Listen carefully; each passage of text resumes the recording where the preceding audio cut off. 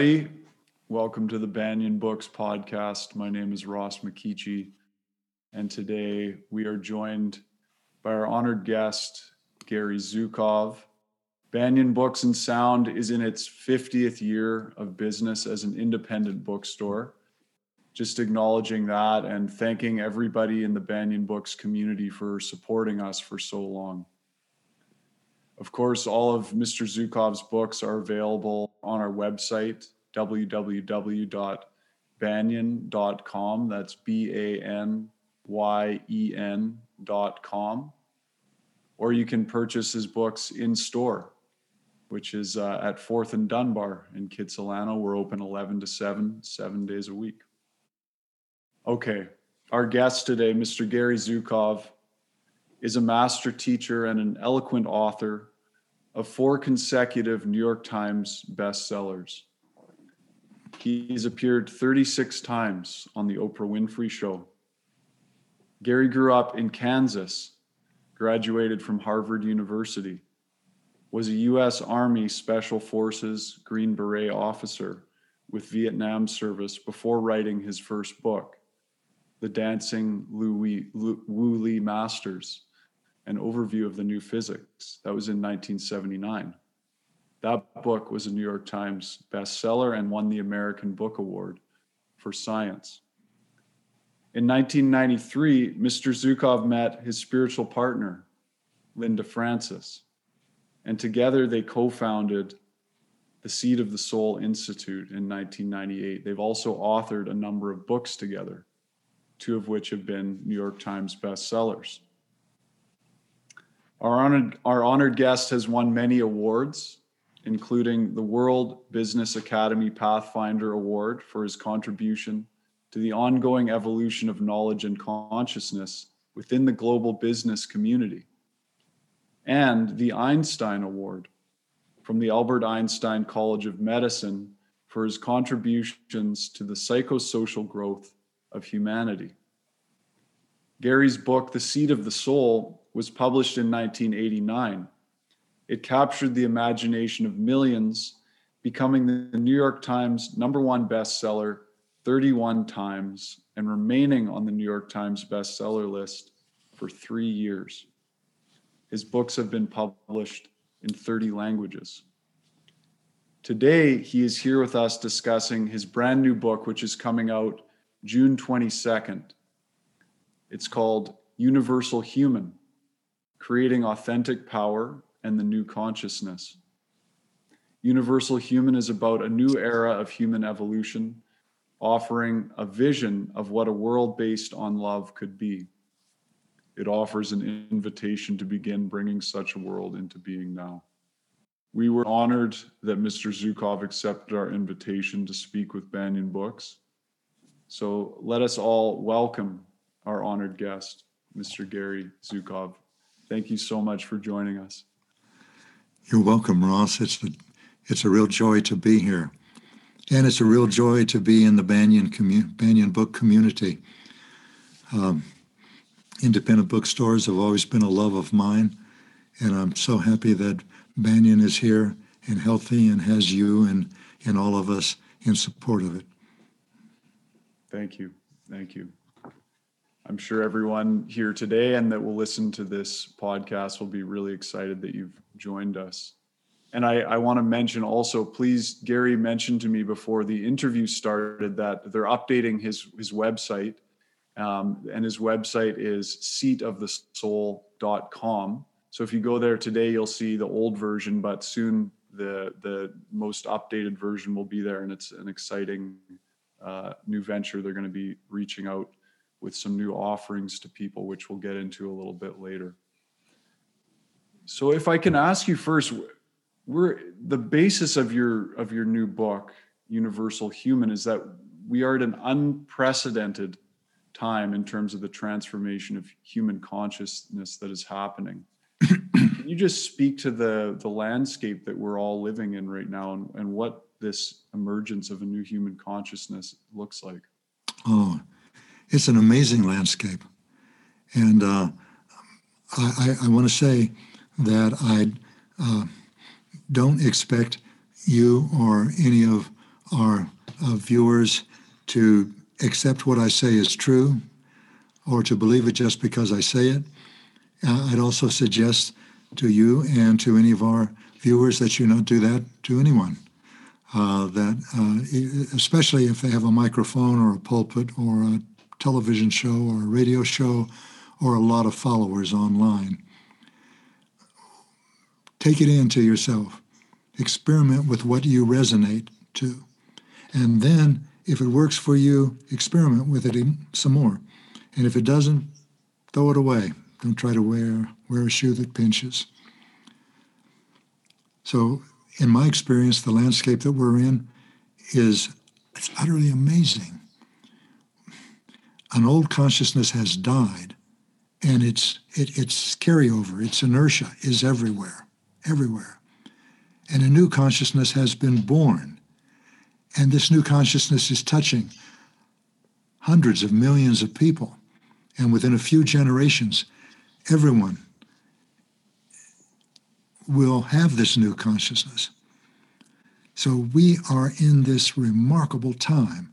Never before has anything like this occurred. First of all, evolution of human consciousness has been a pretty slow affair, and it's been coupled with the evolution of physicality. And it's gone on for 300,000 or maybe 2.5 million years, depending upon where you start counting. But the new consciousness is coming into being with startling velocity. It's exploding. It's occurring faster than a heartbeat, faster than an eye blink from the perspective of our previous evolutionary time scale. And here we are with all of us who are listening to this. And by the way, if you're listening to this, if you're listening to Ross and me and buying your books at Banyan, you are in the new consciousness, or the new consciousness has touched you. That doesn't mean that you can't buy books at Banyan about the market and fashion and sports and whatever else is of interest to you, I presume. But this series that Jacob has put together and has put together for a long time reflects the deeper interest and the deeper goals and the deeper communion of the Banyan Bookstore community. And that is consciousness, love, how to live a life of contribution, how to recognize what is happening around you from a larger perspective that is now becoming available to us. So that, from my experience, is the time we're in. So I can give you a little more detail. I can give you a before and after picture, for example.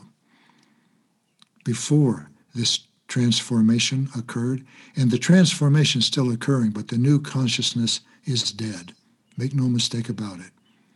It's like a huge steam locomotive thundering down the track. And in its day, it was awesome. It was the symbol of everything good and progressive. And imagine that this huge, powerful, brutish locomotive is now running out of fuel. And then it's run out of fuel. And it begins to slow. But it doesn't just come to a halt. It slows because of its inertia.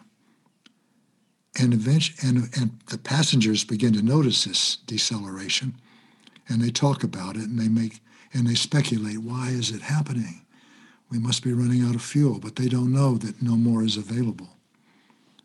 And then the engine eventually comes to a standstill.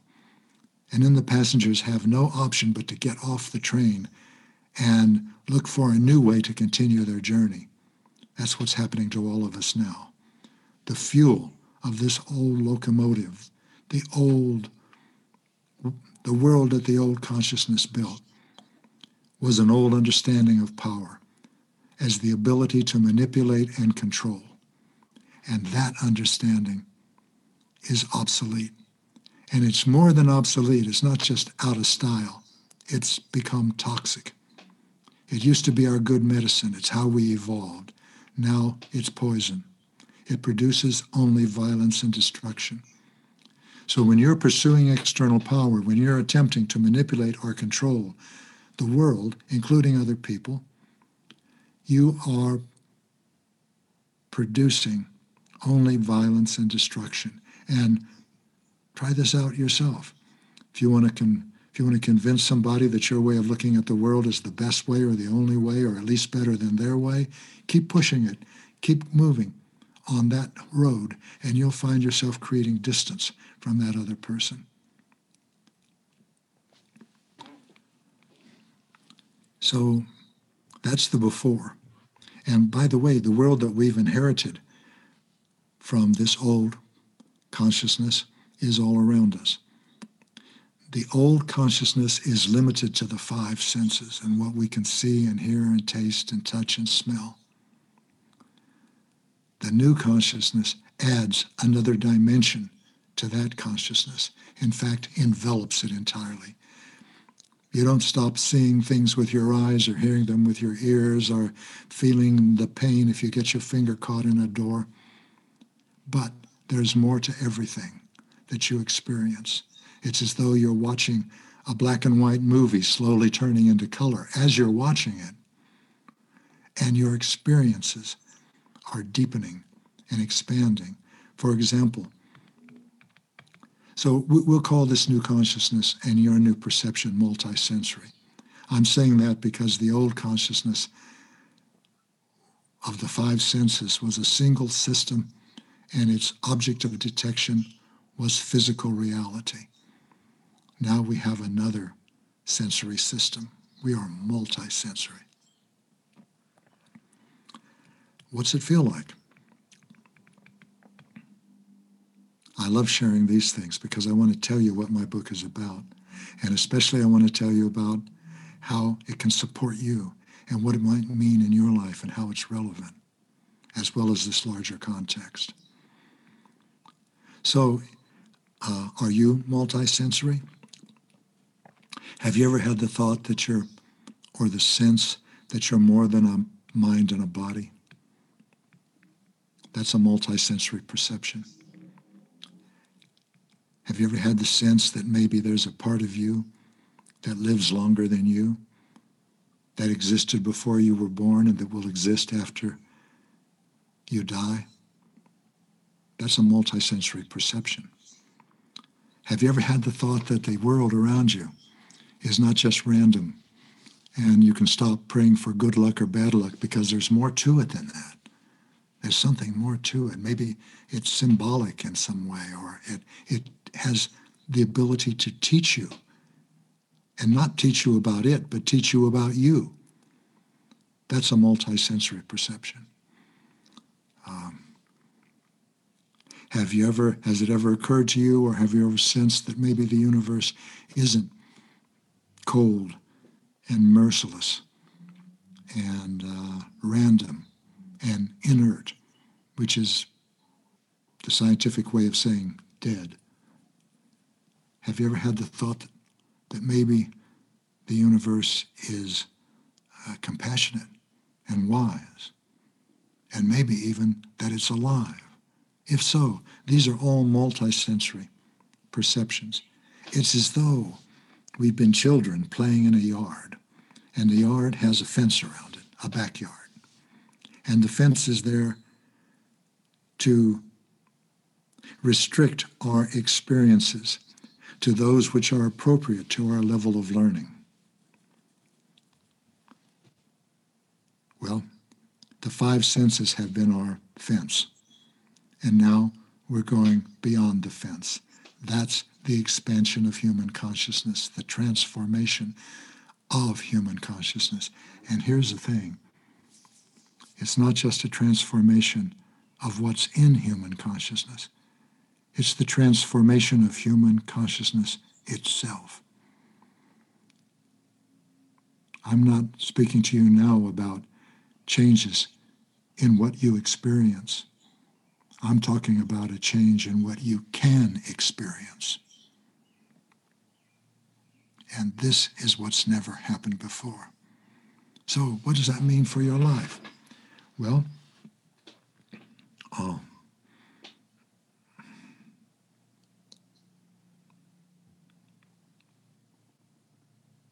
Do you ever have experiences in your life that you wish weren't there? How about anger? How about jealousy? Oh, that is such a painful experience. How about inferiority? Like when you feel that everyone is more and better than you. And you need to please. There's a part of you that needs to please other people to see the smile. What about feelings of superiority and entitlement? I know that one. I've lived in that for a long time. These are all experiences that separate you from others. You can't connect with them. You can't be intimate with them. How can you be intimate with someone who's angry? I was angry and entitled for most of my life. And I knew it, of course, I knew it. It was part of my identity. I would tell people, yeah, I'm angry. I've been angry all the time. Put that in your pipe and smoke it. So, it wasn't until later I discovered that I was pushing people away by the scores. They didn't want to be intimate with me. They didn't want to share. They wouldn't be vulnerable. They wouldn't be real. That doesn't mean I didn't have a lot of people in my life, but it wasn't until a little later I noticed that they were all like me. They all felt superior, arrogant, intellectual, and that was my life. That was their life. Because there's so many things we can see now that we're becoming multisensory. We can see dynamics. The law of attraction, for example. That doesn't mean that you really think about a Ferrari all day long and sooner or later it's going to occur in your life. It's simpler than that. By the way, that was a mistaken belief. That isn't the law of attraction. The law of attraction is simply that energy attracts like energy. So if you're angry, arrogant, superior, judging everyone like I was, then you draw to yourself people who reflect you, who are like you, and you think the whole world's like that. And this is a good thing to know, because as you become a loving person, you begin to attract loving people. And you look around and you live in a loving world, and you say, this is the way the world really is. It's loving. 5 sensory people say, I'll believe it when I see it. Multisensory humans know, I'll see it when I believe it. This is just one of the myriad changes in our lives that are happening now. Instead of power is the ability to manipulate and control, we have a new understanding of power. We sense it. It's the alignment of our personality with our soul. But what does that mean? The intentions of your soul are harmony, cooperation, sharing, and reverence for life. And as you align yourself with those things, you develop a new kind of power. A power to be with people and not be tossed like a cork on the ocean by your emotions. A power to see others as souls. A power to see how deep the goodness runs in them and how deep the cruelty and brutality runs in them. And recognize that they, like you, are a student in the Earth School, now exploring all of this so that you can begin to give the gifts that you were born to give. And that's where your fulfillment and joy come into the picture. That's what creating authentic power does for you. So this is some of the new terrain. These are the broad picture, brushstrokes of the new landscape. So Ross, I've talked a long time. What can I answer for you or elaborate? Thank you. That beautifully painted a portrait of the landscape. Now we can get into some of the finer points. And I think one of them, you spoke to the intentions of the soul, harmony, cooperation, sharing, and reverence for life, and that authentic power, which is really the key focus in the book is how do we create authentic power, which you define as alignment of the personality with the soul. But then we run into troubles, the things that pull us away from that. So I'm wondering, you talk about challenging the frightened parts of our personality and making this choice moment to moment between love and fear. So in practice, as we're embracing this shift in our own consciousness as part of this collective shift, how do we in practice challenge these frightened parts of our personality in order to move more towards the qualities of the soul and love? Well, that takes us right to the heart of it. You can't embrace authentic power, you have to create it. And just the fact that you're saying, a frightened part of my personality, that is already a multi-sensory perception, because when we were 5 sensory, we looked at ourselves as we looked at a personality as like a monolithic structure. And sometimes it's angry, sometimes it's jealous, sometimes it's happy, sometimes it's joyful, sometimes it's depressed. But as we become multisensory, we see that our personalities are like mandalas. They have many different parts. And we can begin to distinguish between them. And as we do that, we can realize this part hurts. This part is destructive. I'm not going to act on it. And this part feels good. This part is constructive. I'm going to act on that. Well, that's nice, but how do you do it? In other words, you cannot control what emotion you're going to be feeling next, but you can decide what you're going to do then. So saying, I'm going to embrace love, you say, well, yeah, you can, but then what happens when you become angry and your best friend betrays you? And you say, but not for him. No way for him. I hope he rots in hell. Does that sound abrasive? Look inside yourself and you'll see parts of your personality that think and feel these ways.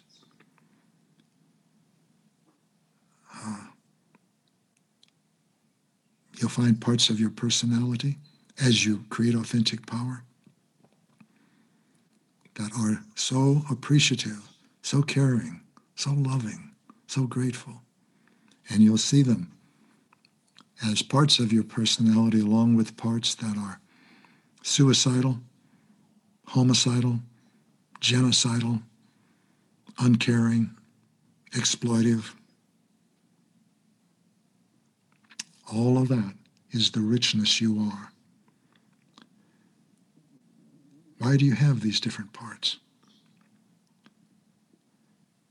The fear-based parts of your personality that we've been describing as parts that you experience when you're angry, jealous, vengeful, resentful, enraged, depressed, manic, can't stop obsessing about your work, about sex, about a car or something that you want to buy that you've got to own, or you're obsessive, or you're addicted to smoking, drinking, drugs, alcohol, gambling, masturbating, pornography, whatever it is, it seems to have you and you can't stop doing it. All of these are experiences of fear, fear-based parts of your personality. And they are not your obstacles to spiritual growth. They are your avenues to spiritual growth. They are the parts of your personality that your soul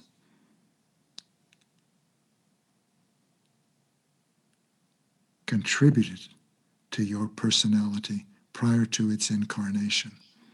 Not its incarnation, an aspect of your soul incarnated. And it gave to the incarnation parts that it itself wants, you could say to heal, but the soul doesn't heal, it evolves.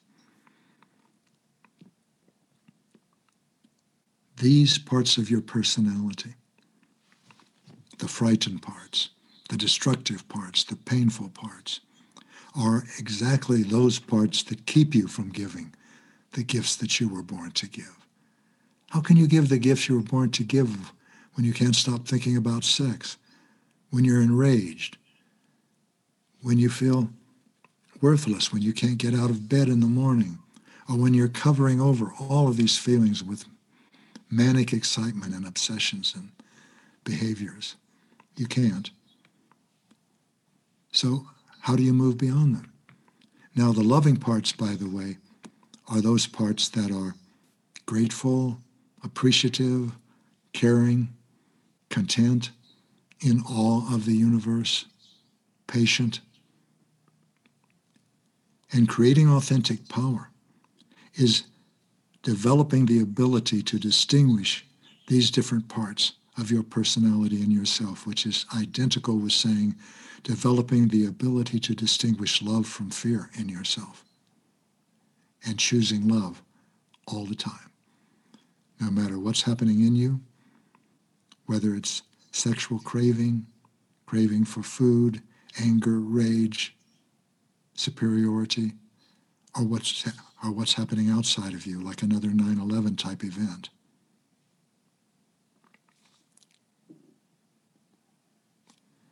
The frightened parts of your personality show you these aspects of yourself that you need to move beyond the control of.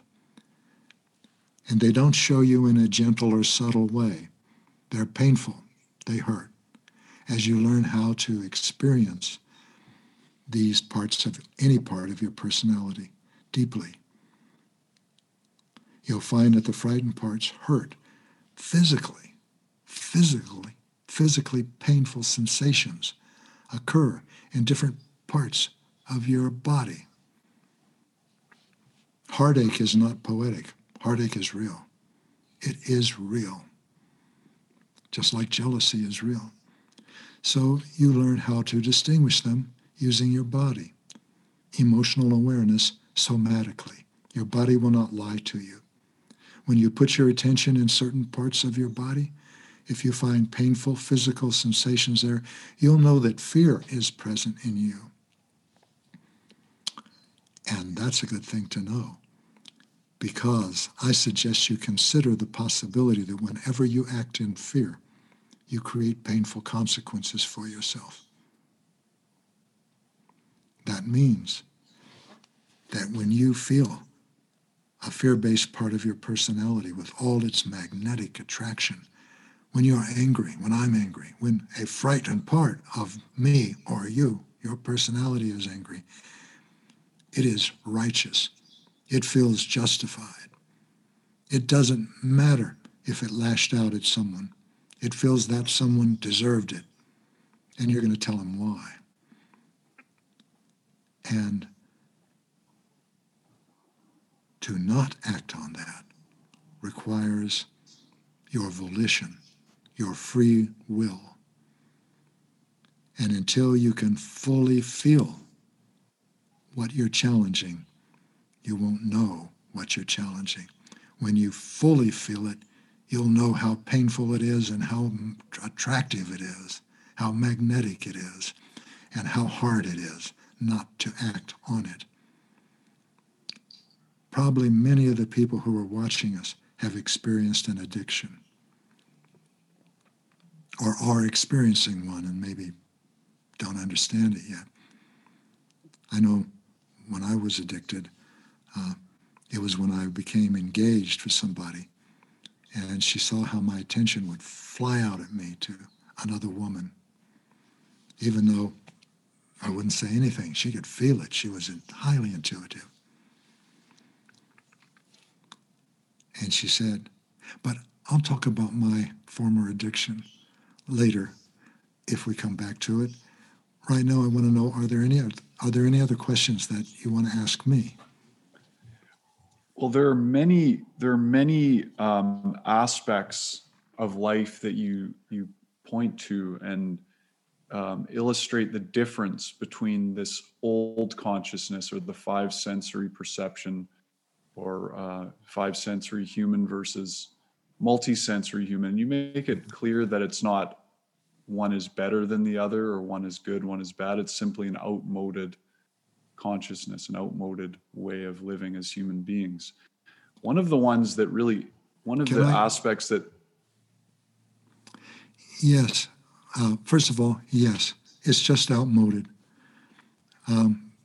External power is obsolete. Candle power didn't become destructive with the advent of electricity. It just wasn't needed anymore. It wasn't helpful. Well, the old consciousness is destructive, but it's not worse. It's not better. The universe doesn't look at our experience as better and worse. It looks at it in terms of cause and effect. Wherever there is a cause, there is an effect. The effect may seem to come later, but it comes into being at the moment that the cause is chosen. Your intention of love or your intention of fear is the cause. But whatever the intention, the cause creates an effect, and you are part of the effect. So we can't say that pursuing external power. We can say it, but the universe doesn't look at pursuing external power as bad. It sees it as a cause, and you will experience the effect when you choose that cause. So if you look at your life that way, you'll see that you won't need to judge yourself, although frightened parts of your personality will continue for a while, as bad or good, superior or inferior. You look at your experiences and say, let me consider the possibility that I created this. How did I create it if I did? And how can I avoid creating this in the future? Or if it's an experience of loving connection and fulfillment and gratification, say, how did I experience this? How did I create this? And how can I do it again? These are the things that you become capable of as you begin to recognize and appreciate your multisensory perception and its new potential of authentic power. So there was another part to your question also, Ross. There was. Thank you for illuminating that part. The part I was curious, because I know the Banyan community, many people probably listening today have been reading your books for a long time and are on the path in some way, the spiritual path. One thing that was very interesting, and I think will interest our community, is how the old mode of consciousness played out on the spiritual path and in religious structures, as well as the difference that you speak about in the old way of prayer versus what you're calling multisensory prayer. Oh, that's one of the many things that has changed with the new consciousness. Everything. Religion, like you're talking about, relationship, power, art, temptation, all of these things are different as you see them from the impersonal perspective of your soul, which is multisensory perception. So the big difference that you're asking about is that multisensory perception allows us to experience things that we previously had to believe. We had to take on faith. We had to believe in, using our faith to do it. And we can see the difference between love and fear, even as we look at religions. Well, everyone knows about the horrendous Hindu-Muslim riots that ripped India apart, even after Gandhi's loving, heroic, life-changing, world-changing example of ahimsa and satyagraha. Still, India divided into Muslim and Hindu countries, India, Hindu, Pakistan, and Bangladesh, Muslim. How could that happen? How could it happen when Krishna specifically said to all Hindus, your being, the self in you, is immortal and indestructible? How could they have wasted their time venting their rage, their fear on one another? How could Christians have killed so mercilessly through millennia, the 2 millennia of their existence? The Holy Roman Inquisition, for example, put quotes around holy, except in the profound sense that everything is holy. The difference is that, well, this is my experience. Every religious organization or religion has at its core a universal truth. Universal means it applies to everyone. It's not a relative truth that only applies to you. For example, the universal truth at the core of Christianity is love. Every religious organization or religion forms as an incrustation around a kernel of universal truth. Just like a grain of sand irritates an oyster, and it forms an incrustation around that irritation. The universal human truth of love that the Christ implanted in the 5 sensory species, and specifically the 5 sensory culture, when he walked the earth, was love. And not just sentimental love. That is not love. That is need. But love with all its boldness, with all its implacability. He said, love your neighbor well enough to die for your neighbor. Not in those specific words, but his entire life painted that picture and that message.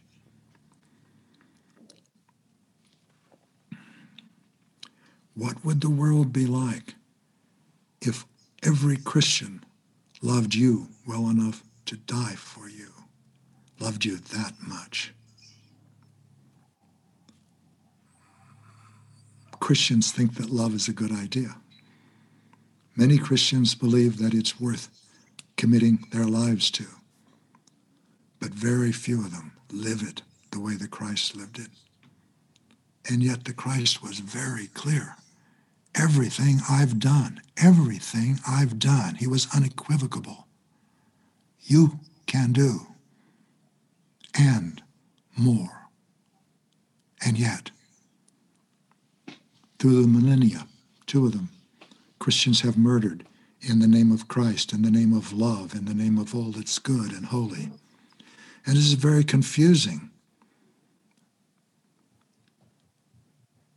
not only to believers, but to religious professionals as well, because they do not want to give up the universal truth at the core of Christianity.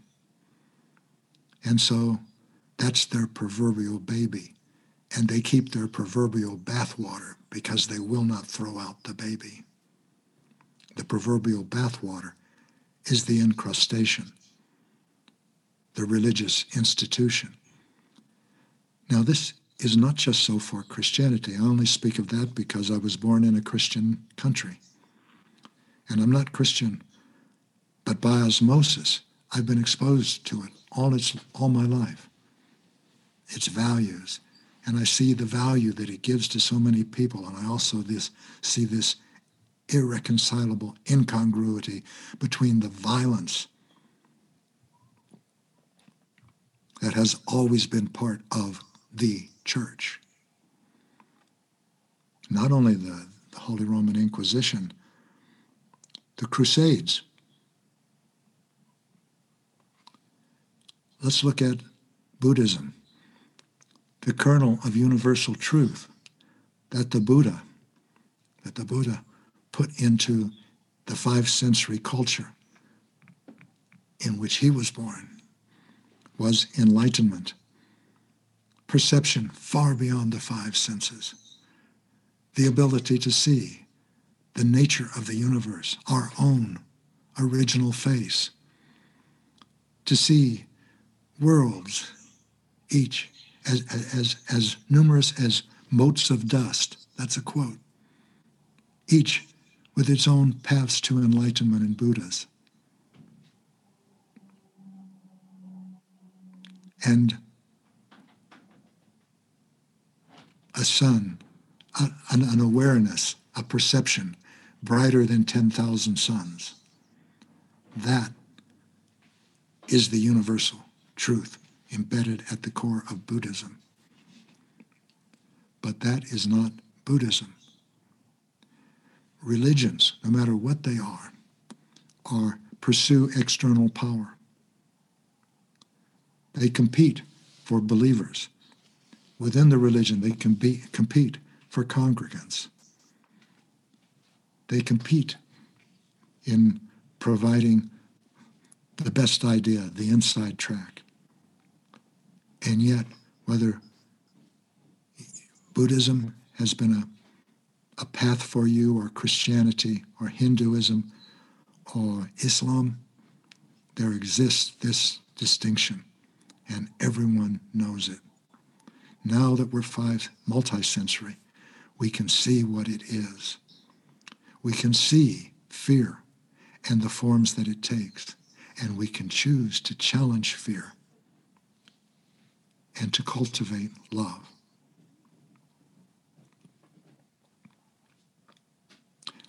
Did that help with your question? I wasn't going to go there this evening, but all of this is in the book. All of this is in Universal Human. Yes. And as I say, it's a way of looking at the world, but it's a very compassionate, fulfilling, gratifying, healthy, sane, in my experience, way of looking at the world. It is looking at the world without judgment.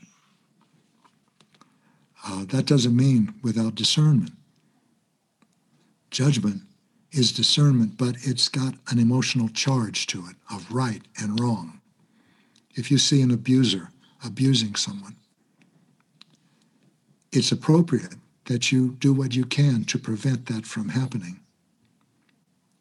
Gandhi would step in between the two. His rationale was, the abuser will vent his rage, his anger, his fear on me and leave the other one unharmed. But if you judge the abuser, then you create negative consequences for yourself. Universal Human will help you to be practical. And in being practical in your love, real love,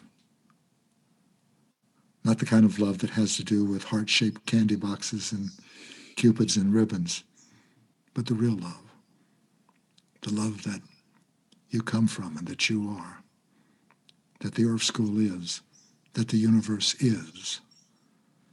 This book will help you touch that, cultivate that, but first you have to recognize that. And you can now. Hundreds of millions of us are becoming multisensory. And some of them are listening to us right now. Absolutely. You know, I just want to remind our audience quickly that we're about to start going into some of the questions from the audience. And anybody who's not aware, you can type your questions for Gary Zukov into the Q&A tab. And we'll get to as many of those as we can. And before we started, Gary encouraged us to welcome questions of a personal nature for people as well. So don't be shy about asking specific questions. Before we go into that, Gary, something you just said about the real love, and something you said just before we went live about caretaking and that's not love. This seems like such an important point for us to understand and embody, that love doesn't always look like saying yes to things. It doesn't always look like being a doormat. And I think a lot of the time we can misinterpret what love really means. Can you speak to that? Oh, yes, yes. Caretaking or overcare, or however you look at it, does not come from love. Caretaking is attempting to make someone else feel better so that you'll feel better yourself. If they're in pain, you want to relieve their pain. It's not them. What you're doing, what a frightened part of your personality is doing, it is doing with the expectation of recognition or appreciation or thanks, or at least not dismissal. If you take your time to find a nice gift for someone that's in the hospital, you think it'll be just the right gift, and you give it, and then they open the gift and they just drop it on the floor off their hospital bed, and they say, I never wanted one of those. And that's not my favorite color anyway. Don't you know that? Well, if you have any reaction to that, then that'll be because you had a second agenda in the gift. Caretaking has second agendas. Caregiving is without agenda. That comes from the heart. The heart has no second agendas. Its only agenda is what it is, and it is love. As you read and put into practice what is in Universal Human, it will support you, as I've said several times, but specifically it will support you in evolving spiritually. It will do that because that is now required for our evolution.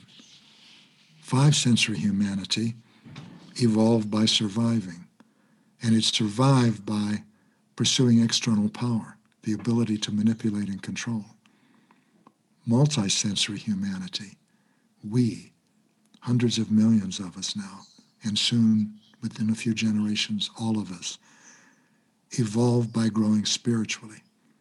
And we grow spiritually by creating authentic power. How to do that is a large part, not the only part, but a part that's very practical in Universal Human. I've mentioned a couple of the tools, the major tools: emotional awareness and responsible choice. That means the conscious use of your free will to choose an intention of love. A responsible choice is a choice that creates consequences for which you are willing to assume responsibility. And it's good that you can see in those terms if you're willing to, because you are responsible for your choices, and you will experience to what extent you are responsible. That's karma, but we'll talk about that maybe later or in one of the questions. So there was something else that you just asked me, Ross, and what is it, the end of? It was, I think you answered the question really. It was about caretaking and distinguishing or discerning authentic love from maybe our misconceptions about love. And I think there isn't, authentic love is redundant, but I understand love is authenticity. But but someone can say, yeah, well, I'm authentically angry. Here, think about that. Love is love. Fear is fear. One precludes the other. They are mutually exclusive. Everything in the Earth School is structured in terms of duality: good, bad, light, dark, big, small, fast, slow. But the fundamental duality in the Earth School is love and fear. The opposite of love is not hatred, it's fear. And the intention underlying all other intentions comes down bedrock to one of those.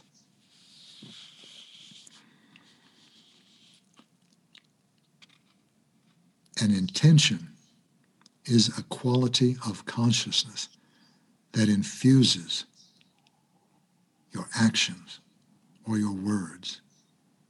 In other words, it's not your actions or your words that create the consequences for you, that create your karma.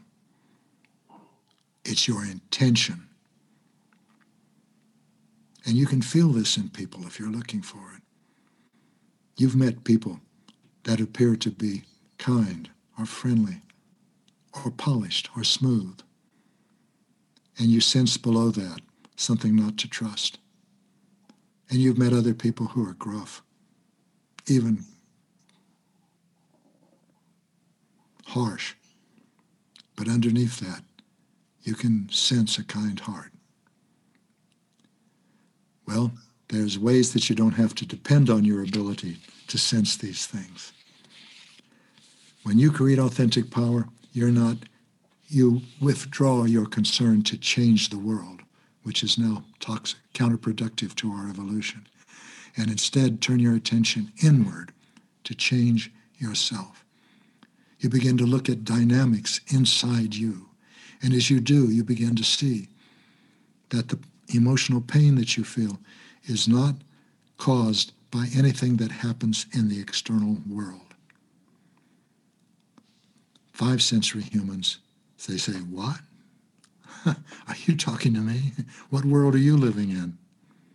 I'm living in this one, a multi-sensory perception of the world we've always been in.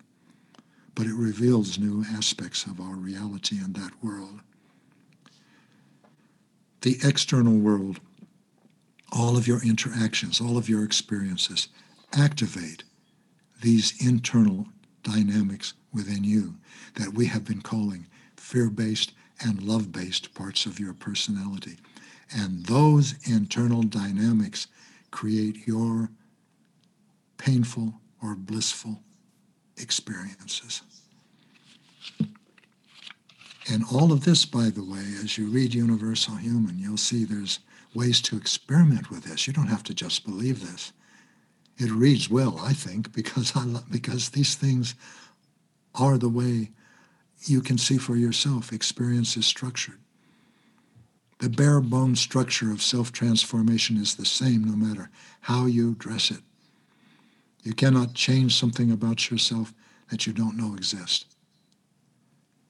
And when you discover that it exists, you cannot change it if you do not intend to change it. This is emotional awareness and responsible choice. And when you change it with your willpower, you create authentic power. In the moment, while you're experiencing the painful physical sensations of a frightened part of your personality, you reach for, you try to remember the healthiest, most loving, which means most sane, grounded, constructive part of your personality that you can. And even if you can't reach it, try to remember a time when you were feeling content, or that you knew the world was good in some way, or you were with someone, maybe it was a grandparent, and you knew that you were loved, and you knew there was no second agenda. Reach for that while you're feeling the magnetic attraction of fear or rage or jealousy or judgment. Because where your attention goes, you go. And as you even turn toward a loving part of your personality, you turn toward love. Universal humans emerge out of authentically powerful humans. So creating authentic power is not a shortcut to the universal human, it's a requirement. Universal humanity emerges out of a multi-sensory, authentically empowered humanity. But there are emerging universal humans in the world. I've written about some of them in Universal Human, so you can see for yourself what they're like. Oh, there's so many. There's so many.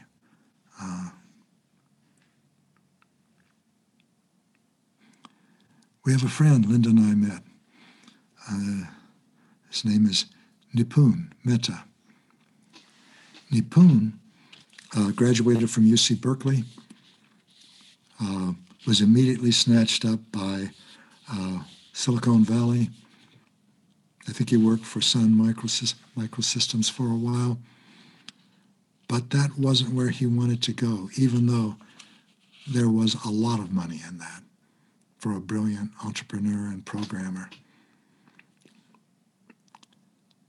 And so he and some friends from Berkeley decided they wanted to support people. And he asked his folks if they could invite people over to the house once a week for an hour of sitting together, for an hour of meditating silently, then an hour of discussing a passage, which the people could suggest passages in advance, not scripture necessarily, just any passage that felt wise and compassionate, and then spend an hour in silence eating together.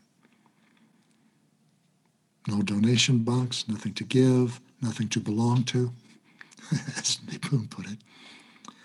That gathering, these gatherings now take place around the world in different apartments and homes in different countries and continents. They're called Awaken Circles. Today they're called Awaken Circles. Today there are 600,000 volunteers in an organization that Nipun and his colleagues created called Service Space. You can visit them, servicespace.org. They've got lots of websites, The Daily Good, Daily Kindness, KarmaTube. Here's another one of their programs. We went to a restaurant once, and it was a very different kind of restaurant. Imagine going into a restaurant and you order a beautiful meal. It's healthy, very good. It's vegan, very good. It's fresh, absolutely. And then when it's done, you say, would you bring me my bill? And the server says, there is no bill. And you say, well, how do you get paid? And he says, I'm a volunteer. And then the customer finally says, well, I want to pay for something. And the server says, why don't you pay for them? And he points to a table over there for their meal. These restaurants are called Karma Kitchens. And they're also a service space initiative. Not that they're actual brick and mortar buildings. They rent a restaurant for a night, the way you or I would rent a restaurant for a birthday. But they turn it into a Karma Kitchen for that night, so people can experience the wonderful feeling of generosity and kindness and paying it forward. So I put Nipun in Universal Human as an example of an emerging universal human. A universal human is authentically powerful beyond culture, beyond religion, nation, ethnic group, gender. A human whose allegiance is to life first and all else second. Nipun is an emerging universal human. And there's more examples in the book, Universal Human.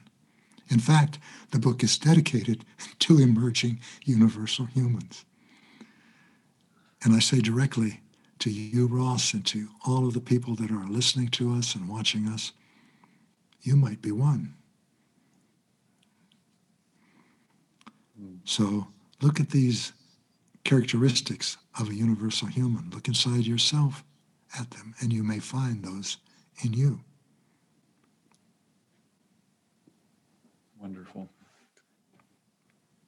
Before we get into our audience questions, I want to just ask, what are you and your wonderful spiritual partner, Linda Francis, up to next? What's happening going forward with you? A lot. I've been reclusive. By the way, beloved, if you're listening please come over and join us. This would be a lovely time for you to do that. Yes, please. We are creating, well, first of all, Universal Human, as you mentioned, is being published on June 22nd.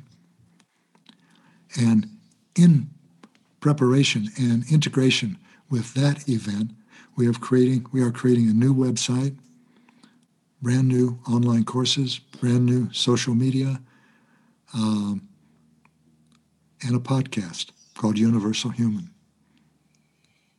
And all of that we have been envisioning and meditating on for several years.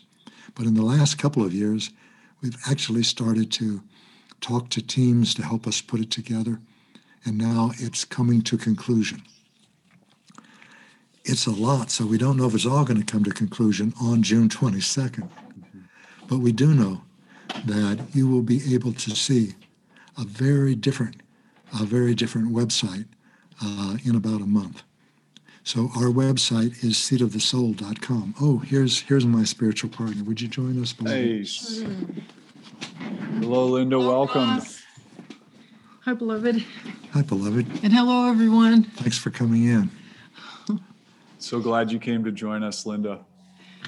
So good to be here. Yeah. So Ross has just asked what we've been up to. Yeah.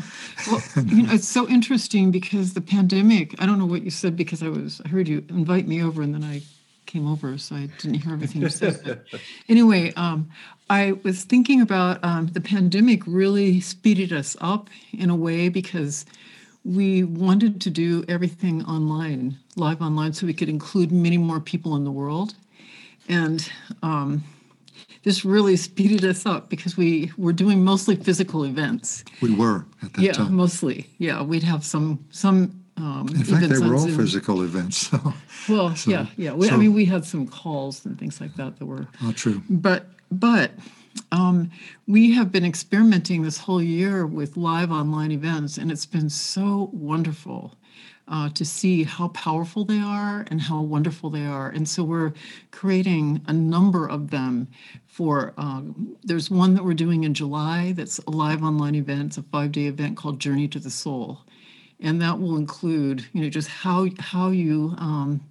multisensory humans become authentically empowered. And of course, it's not going to happen in 5 days, but we practice together and we work together and we learn how to be spiritual partners with each other, which is a partnership between equals for the purpose of spiritual growth, which is what Gary and I started our relationship out that way.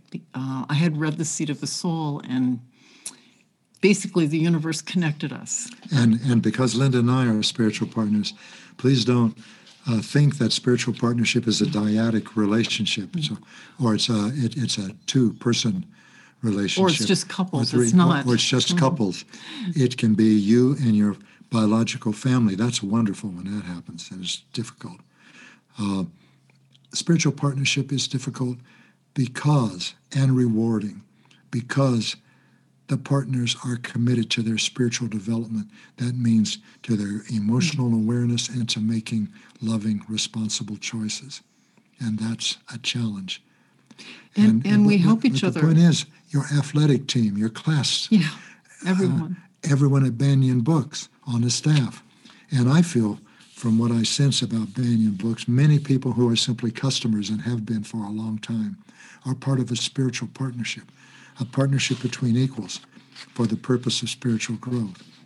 And reading Universal Human will put some meat on that so you'll understand how it works. Indeed. So thanks, beloved. Sorry.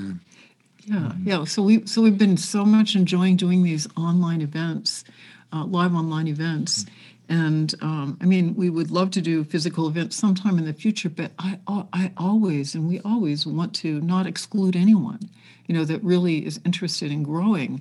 So we're so excited about the possibility now of being able to support so many people.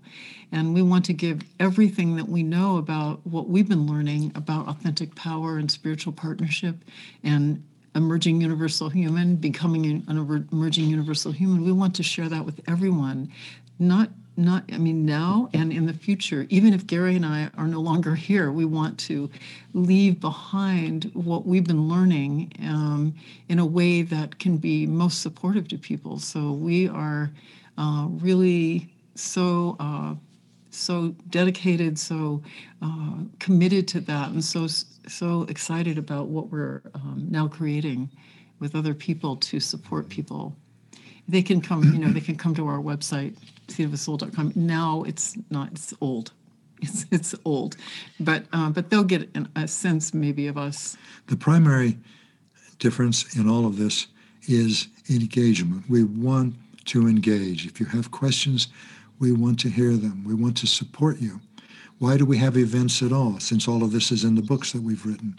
For practice, to put it into your life, to bring it into being, to experiment with it. And that's what we invite you to do. Mm-hmm. As you learn about authentic power, don't be cynical, but be skeptical. Think, can this work? I'm going to try that myself and see.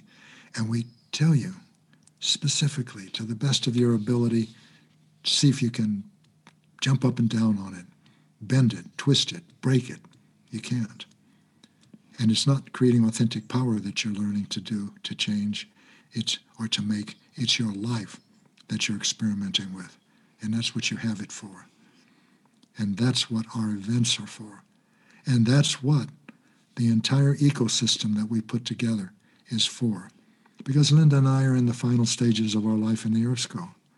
And we want to provide a source of experience and clarity about authentic power, spiritual partnership, and the universal human, so that now and in the future, people who are interested can come to it.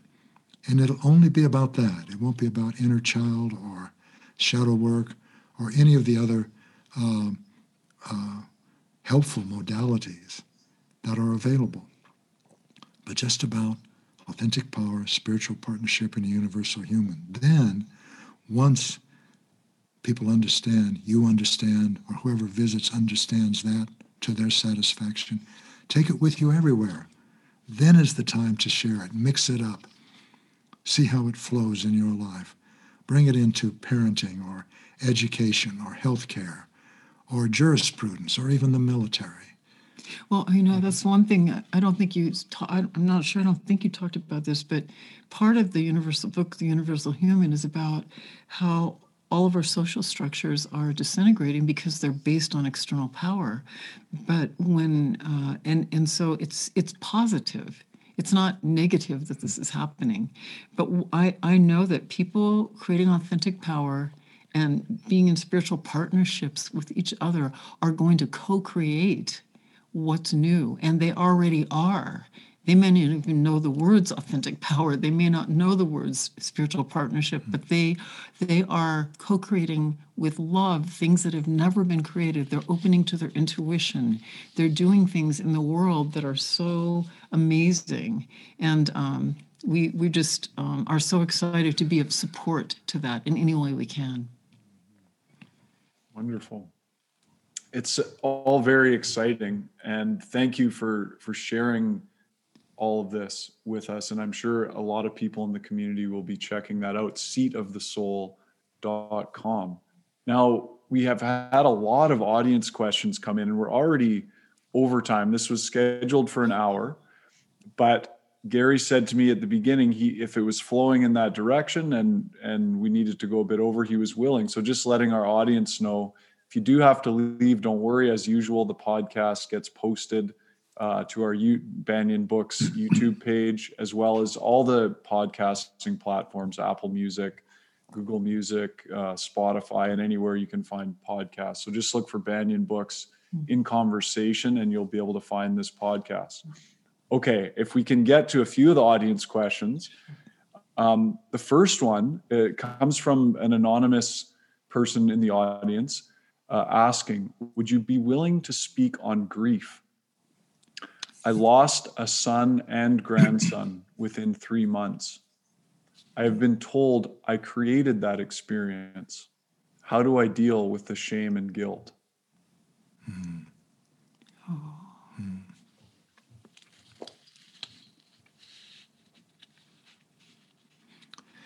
because you are watching this event, you are multisensory.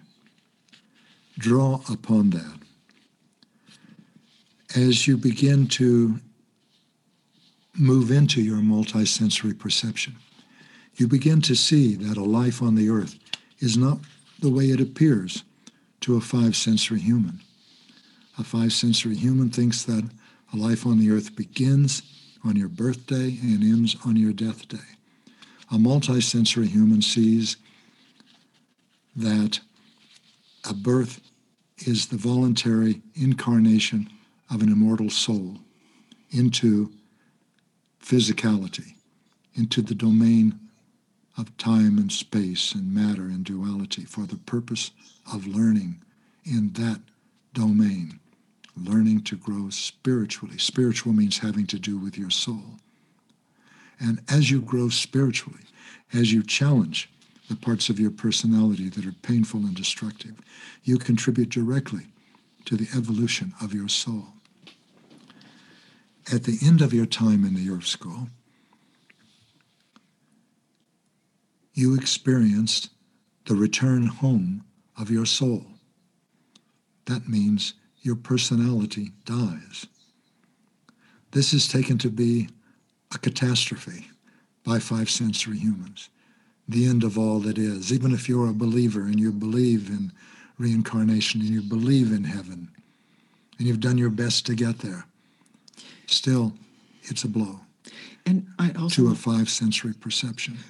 Five-sensory perception, meaning that from a higher place in me, I do see things differently, but there are fear-based parts of my personality that would feel devastated about that. Yes, that's just where we were going. Yeah. So what you're experiencing are frightened parts of your personality. And someone who said you created that is not someone who's understanding karma exactly, perhaps.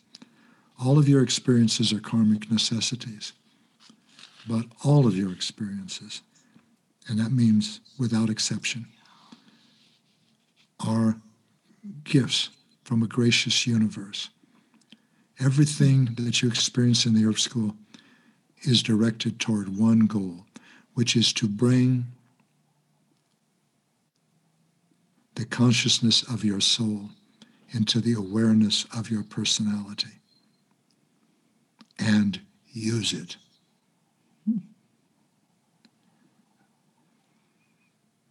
The experiences that are given to us, are given to you, are not always experiences that the personality would choose,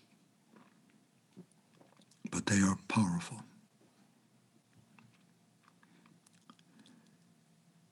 As you look at the world from the impersonal perspective of your soul, you will look at the return home of the soul, that a part of which incarnated as your son, and a part of which incarnated as your grandchild. And you will look instead of a loss that's irreplaceable, which is the perception of fear. You will look at the gifts that you were given by these two souls and the power of them. Look at what your grandchild brought to you in the span of its life in the Earth School, and your son. Not all of those experiences were easy, but none of them were random. All of them were given to you to assist you in your spiritual development. And as you look at your experiences, even these that are as difficult or challenging or unfathomable from a five-sensory perspective, know that there is a larger perspective that is a part or becoming a part of your consciousness now, in which the primary orientation is love. That means gratitude. That means appreciation. That means awe of the universe. And you will see eventually how awesome these experiences are. When a soul returns home to physical reality, we all feel it. It's in that moment, or in those moments, that the bigness of the soul that was in the Earth School is evident to us in our experience. Mm-hmm. The whole is big. But the soul did not go anywhere. There is no elsewhere. There are so many things that multisensory perception brings to you. So even while the frightened parts of your personality are grieving, are sorrowful, are in pain, allow yourself to begin to open to other possibilities. The Buddhists have a saying that puzzled me for decades. It is, the river of suffering is deep and wide. A turn of the head is the other side. You experience the events of your life. Your experience of the events of your life are determined by how you hold them. Multisensory perception allows you to hold them very differently than five-sensory humans are able. Mm-hmm. And therefore, multisensory humans can evolve much more quickly and learn much more deeply and fully and satisfactorily and satisfyingly from their experience, even those that a five-sensory human can barely bear to look at. I hope this has been helpful to you. No, I was thinking, beloved, that when we met a friend of ours who we didn't know at the time, and when we met him, he had lost his 3-year-old daughter and his wife before we'd even met him, and he had 2 boys, young boys, and we met him because he came on one of the early Oprah shows that Gary did with Oprah. And he was multisensory. He really saw that this was something that he could learn from, that even in all the pain, he knew he was to learn things about his life, about why this happened. And it was just so powerful and so beautiful how he handled everything. And then later on, a few years later, he lost one of his sons. So it seems unimaginable. If you hear a story like that, I know for you it seems unimaginable that this could happen. But it does happen, and you know it because you're feeling the pain of it. However, what I saw in our friend Tom is that he used this experience to grow and learn about himself, and not only that, but to support other people in their grief, in the things that were going on with them. It's really quite remarkable. It became his gift to give, and was to support people. And it is a beautiful gift. Now, his name is Tom Zuba. Tom Zuba. Zuba. Z-U-B-A. You can look him up. And I'm sure that Banyan carries his book. It's probably Permission to Grieve or something like that. It's been a long time since I read it, but it's powerful. And Tom knows about grief, just like you know about grief. Yes, he does. So he has things to share that are so helpful. They allow you to see from a larger perspective your experiences and how you can gain from them no matter what they are. No matter what they are. So I hope that this talk has been helpful to you, and I'm so grateful to you for asking your question. Yes. And I hope that Tom's book will be a comfort to you. And also, actually, it's not the book that's the comfort. you provide your comfort as you begin to shift your perception. Right. And also the seat of the soul was very comforting to Tom. That's why we Yeah, met that's him. why we were together. That's why we met him, because it was so supportive to him to be able to see his life that way and to be able to begin to make sense of the things that were happening that he didn't understand at the time, but began to see more clearly from a multisensory point of view. Yeah, so thank you. Thank you both. I think we have time, if it's okay with you, for one more question. It's before we fine. close. It's fine with us. We have time for more than one if you want. But Okay, fantastic. So this one's from Kathy, and Kathy says, "So lovely to start my Sunday morning with you, Gary."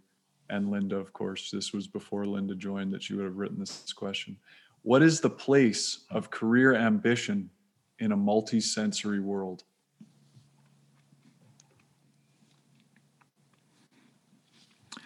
what we've been sharing with you is not judgmental.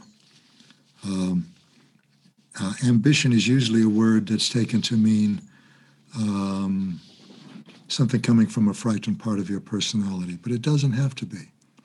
Everything is a matter of intention. Intention is primary.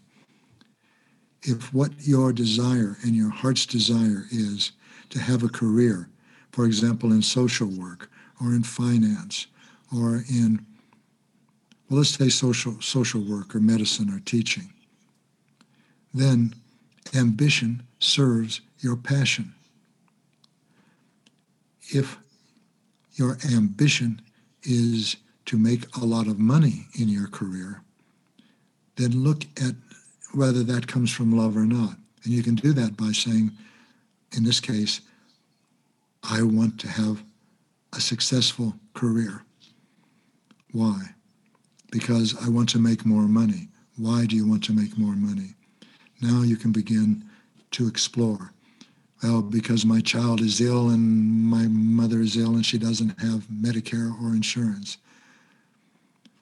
Now, eventually you come to a bedrock intention, and it's love or it's fear. If it's love, that's not better.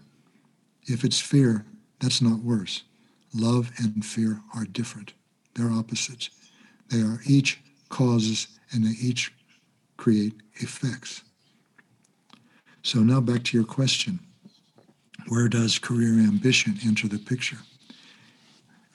It depends on your intention for having a career. As you align your personality with your soul, use meaning as your compass.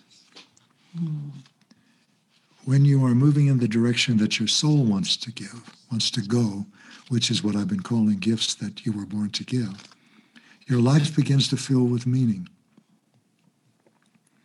And after a while, you can't imagine doing anything else. That's my experience now. There's so many things that would be fun. Actually not. There's nothing I would rather do than what I'm doing now. Nothing. Sometimes we take a break, but usually we go to give events when we take a break.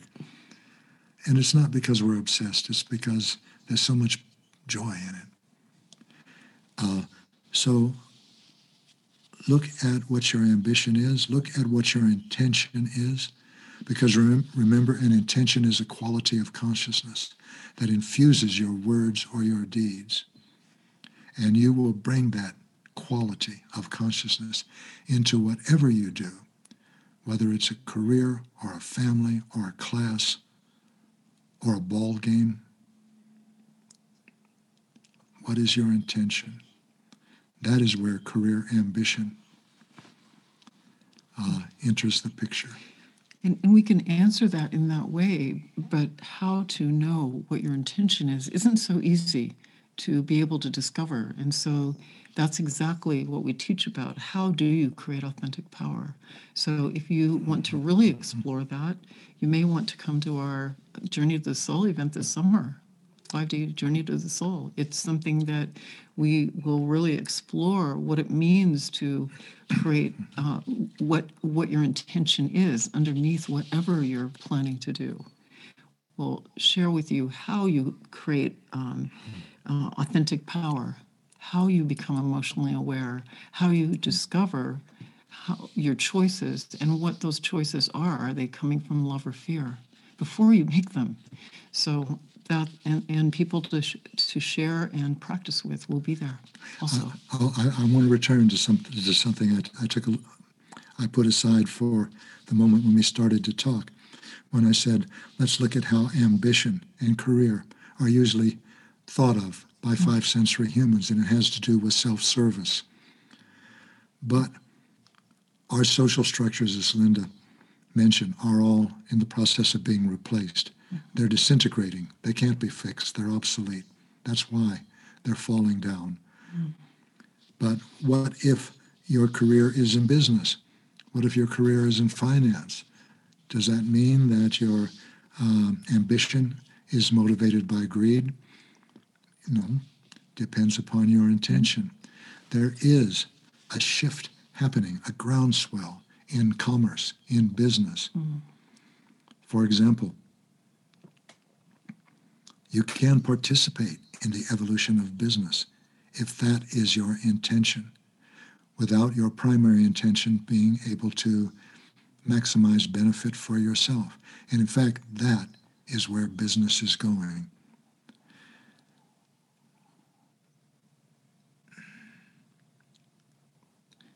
You'll see in Universal Human a little history of commerce from Adam Smith forward. But so where is the history of business going? It's going to service. Oh. It's going to love. Okay. A new intention of business is beginning to make itself visible. And the newest intention of business that is emerging is the potential of business as pure service, which is the ultimate and eventual replacement of the oldest intention of business, which is pure profit. And you can see this shift before your eyes. Before, investments were made purely for return on investment, and there was no loyalty to the investee. There was only benefit for the investor. Now, in the last 2 decades, there has emerged the entire area of socially responsible investing, which means investors are saying, I will no longer put our money, my money, into a company that is damaging the environment, a company that is damaging employees, a company that is doing things that are not constructive. And even more than that, in the last 10 years, a new form of investing called impact investing has emerged. And that is not only do not criteria that say do not, but criteria that say do. Do benefit your host community. Do benefit your employees. Do benefit your customers. These things for socially responsible investing, impact investing, B Corp. If you don't know what a B Corp is, it's a corporation whose shareholders and board demand not that it make quarterly profits, but that it adhere to its beneficent intention. Its articles include benefit to life, benefit to the world, benefit to society. All of this is an indication that you can have a career in finance and still have the intention to contribute to the movement of this entire realm of human activity. So I hope that's helpful as you contemplate your choices. Indeed. That's fantastic. And I can also reiterate that there's much more on this in the book, Universal Human, and I encourage everyone to get a copy and read it. A question from Helen. She says, I am a do not beat around the bush type of personality. and often come across harsh, but do not mean to be. I am full of love and very open to everyone. How people receive me differently, but mostly see me, I think she means, however, people receive me differently, but mostly see me as unkind. When I try to come across kind and nice, I feel like I am pretending. Yes, if you're coming across nice, you probably are, and that's why it feels artificial. I'm not a beat around the bush person either. There's not enough time now, and beating bushes is not a satisfying activity. Love is all there is. Eventually, you will come to understand that. Love heals everything, and love is all there is. Now, how can you bring that into your life? How can I do it when I become angry, when frightened parts of my personality become active that are angry? Well, one of the things is I can look at myself and assess myself not in terms of my low water marks, but my high water marks. So since you're a person that doesn't prevaricate, that says things directly, say things directly, but before you do, ask yourself, what is my intention? Before you speak, before you act, ask yourself, what is my intention? And do not act or speak until you feel that you know the answer. When you ask that question, you will not be alone in your answer. You may have to take a break, you may have to go into town, you may have to walk by a stream to rest yourself, but the answer will come, and you will know that it's either coming from a loving part of your personality or a frightened part of your personality. Try that. Try that and see how that affects you. And Ross, I'm just remembering that we're coming close to another call that we have to make. And I've just so much enjoyed being with all of you. It's a pleasure. Maybe when Linda and I are in Vancouver again, we'll come and see it. And if you're in the sunshine and you're on your coast, you'll come and see us there. Yes. And the same for Jacob and everyone else who's been involved here. So love to all of you and love to Banyan Books.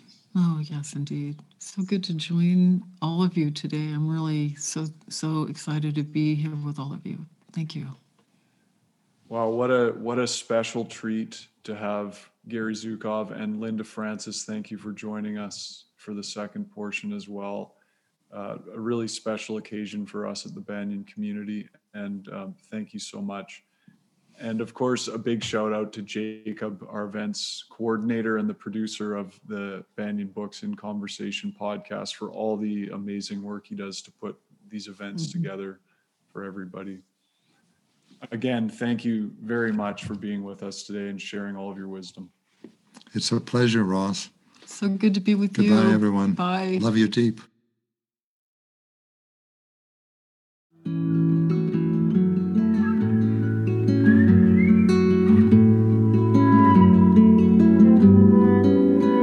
You have been listening to In Conversation, a podcast of Banyan Books in Sound.